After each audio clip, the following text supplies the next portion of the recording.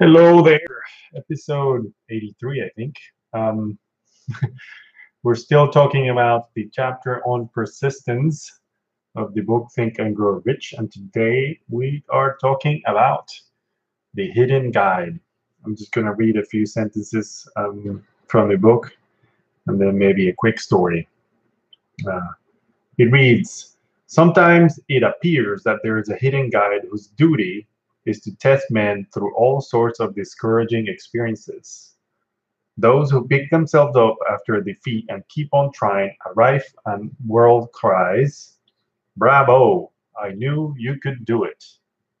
The hidden guide lets no one enjoy great achievement without passing the persistence test.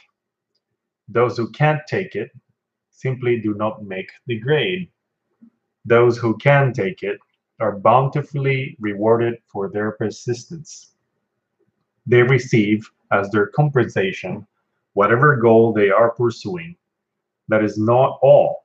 They receive something infinitely more important than material compensation, the knowledge that every failure brings with it the seed of an equivalent advantage. Every failure brings with it the seed of an equivalent advantage. I think we probably get tired of saying that failure is necessary, that failure is meant to happen, that failure is a stepping stone in the right direction. Or another version of the same is to say that yes lives in the land of no. The more no's you receive, the quicker and the faster you get to a yes. My experience with this one, at least the most recent one, is being let go of my job, my corporate job, and then and delving into this concept of becoming a business owner, an entrepreneur, or however you want to call it, and make money doing something that I enjoy, which is the leadership development and the coaching practice and then training and things like that. And it hasn't really been easy. It has been really a challenge. It's been um, a struggle in many ways, a lot of mental stress, a lot of doubt, a lot of pressure, a lot of self-criticism, a lot of criticism from the people I know, a lot of people that I thought were friends are no longer around. And it's been a lonely road.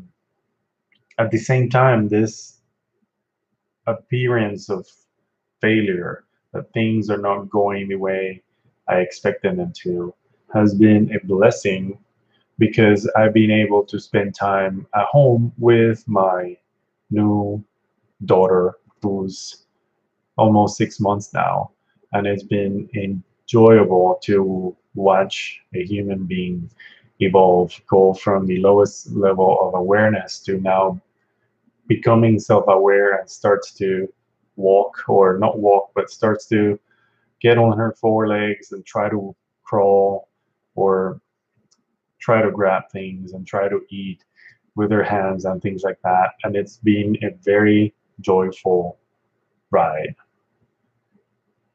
They say that blessings usually come in disguise, and there's a reason for it. I'm not really sure what it is. I just know that this concept that every failure brings with it is seed of an equivalent advantage. It's a lawful process. It's something that a lot of the people that succeed have been able to figure out that when an obstacle, a challenge, or a failure shows up, that's where the magic happens.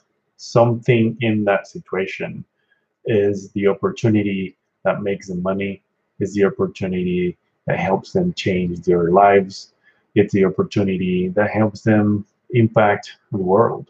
I do not know what is your challenge. I don't know what your situation is. What I do know is that is in the way we see that negative circumstance, there is probably a diamond in the rough. There is probably an opportunity that you can use to make a difference in your life and the life of those around you.